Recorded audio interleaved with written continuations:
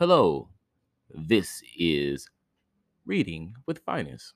I am Finest. I'm reading The Snake Brothers. I'm reading American Indian Myths and Legends. The story from that book that I'm going to read to you today is The Snake Brothers. This is a Burl Sioux story. Follow me at Everything's Just Fine on Instagram to see illustrations of mine. Hey, try to read every day. If not, no sweat, no biggie, got you. Uh, Not much to say. It's Labor Day. We're still laboring away. Reading, because sometimes it's good. This is a purpose type of labor of love. This is something that brings me purpose that doesn't feel so much like labor. So there we are. I'm sure you're not listening to this on Labor Day because I'm not posting it on Labor Day that I know of. If I am, it's the future Labor Day, not today Labor Day. But you know what? Every day may be a Labor Day to you. If you're off work and you're a laborist, just be like, hey, today's my day. Relax from my labor. Let me sit back and listen to Finest read to me. If you're at work right now, take a deep breath. You're at work. Damn, that sucked. But it's okay. You got me here. All right. For a long time, people have been saying that somewhere near Soldiers Creek, a giant rattlesnake has its den. It is supposed to be a full 12 feet long and very old. No one has seen it for years. But some people have smelled it and heard its giant rattles. It smells something powerful, they say.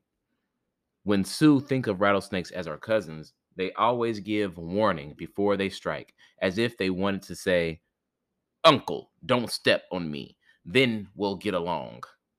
A long time ago, so long that it is not on our oldest winter count, there were four brothers, all of them young and good hunters, who went out scouting for buffalo. They had not hunted long before they saw a lone buffalo and killed him with their arrows. All at once they heard a voice, the voice of the buffalo making human talk. Take the meat to nourish yourself, but put the skin, head, hooves, and tail together, every part in its place. Do this for sure. The youngest brother said, Let's do as the voice told us. But the other three didn't want to bother. That was a foolish voice, they said. Maybe no voice at all. Maybe we only imagined it. We'll take the skin home and we'll make a fine winter robe. All four of them, they're like, we just tripping. The youngest brother had to argue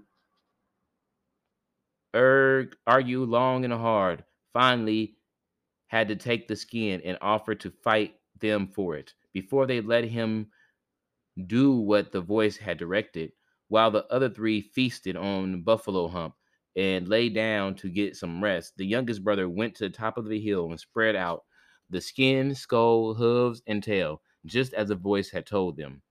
He said a prayer to the buffalo, who gave his flesh so that people might live. As he prayed, all the parts of the buffalo joined together before his eyes and came alive again, forming themselves into a whole animal once more. It was fine, strong buffalo who bellowed loudly and then walked slowly away to disappear into the hills. The younger brother watched the buffalo as long as his eyes could follow it. Only then did he join the others round the fire. He ate some of his brothers he ate some of what his brothers had left, but they had taken the best meat, the tongue and back fat, and made fun of him for having missed it.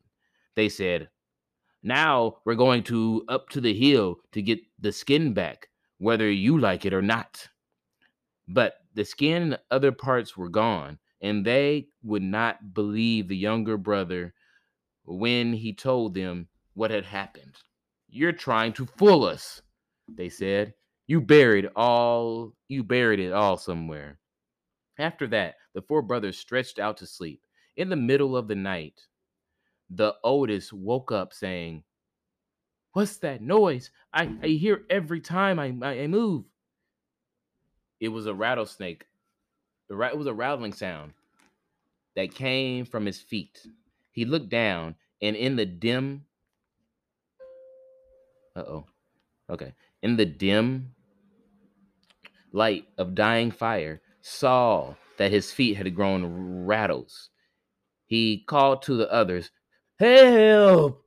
Something has happened to my feet." But only the youngest brother came to look. The others tried but could not. "Something's the matter with my legs too," cried the second oldest, whose feet had stuck together so that he could not force them apart.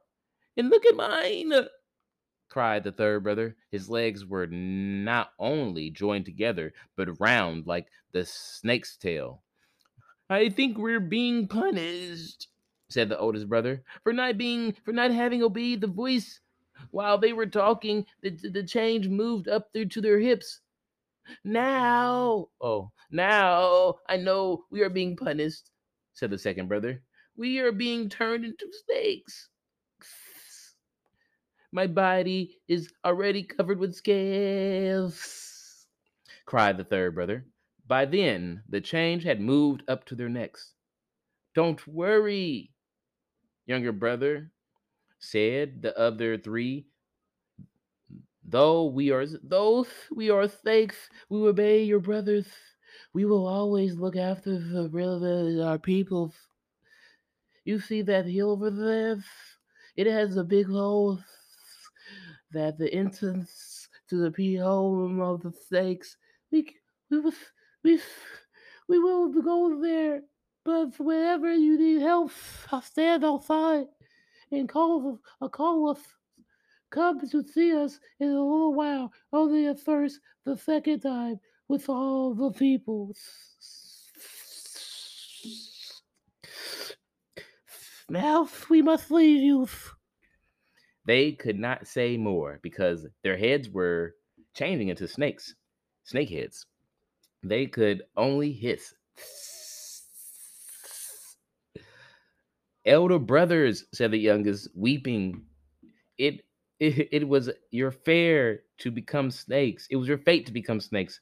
I believe this was destined to happen to you, that the Great Spirit planned it so. I will come back as you have told me, to first alone, then with the rest of the people. Goodbye." He saw that his snake brothers had trouble crawling like snakes. They still had to learn how. Though they were as big and heavy as people, he drags them one by one to the hole in the hillside. When they were by the entrance to their snake home, they began to wiggle. The youngest brother watched them crawl in and disappear, one after the other. He heard them rattle, and then the sound of their rattles grew fainter and fainter, and at last stopped. He dried his tears and gathered up the buffalo meat to take to the people. After all, that was what he had come to do.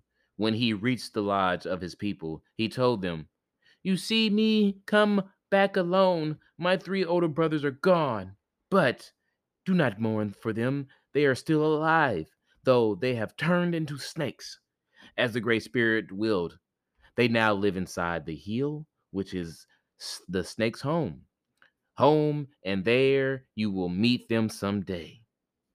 4 times 4 days later, the youngest brother prepared to go with a war party against the Pahana on the horse stealing raid. He painted his face black for war. Then he took his best pony and rode out to the hill where he had left his brothers. Standing before the hole at the foot of the hill, he called, "Elder brothers, I have come alone, as you have told me, and I need your help." At once, the big head of the giant rattlesnake thrust out of the hole. Its tongue flickered in and out as if in greeting. The young man knew that this was his eldest brother. Then two more big snakes' heads appeared, and he could sense that these were his second and third brothers. They crawled up to him. putting their heads on his arms and shoulders, hissing at him and looking at him with their yellow eyes. Brothers, I need your help, he said. I am going to count coup upon the Pahani.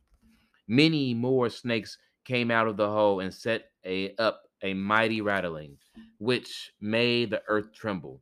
One of the big snakes, the oldest brother, went back into the hole and reappeared pushing a medicine bundle before him.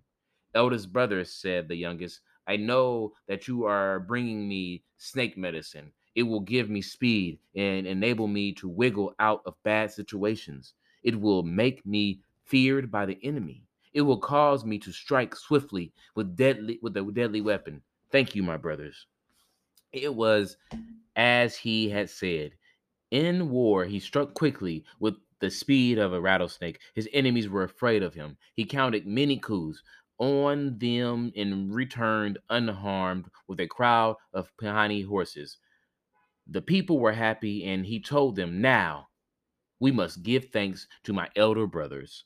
So all the people went with him to the hill, which was the snake's home. There he called for his eldest brothers to show themselves, and they appeared with much hissing and rattling. The people made offerings to them of tobacco and good red meat, and the snake brothers were content.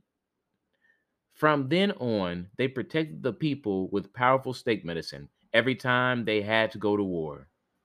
And from then on, the people were successful in everything they undertook.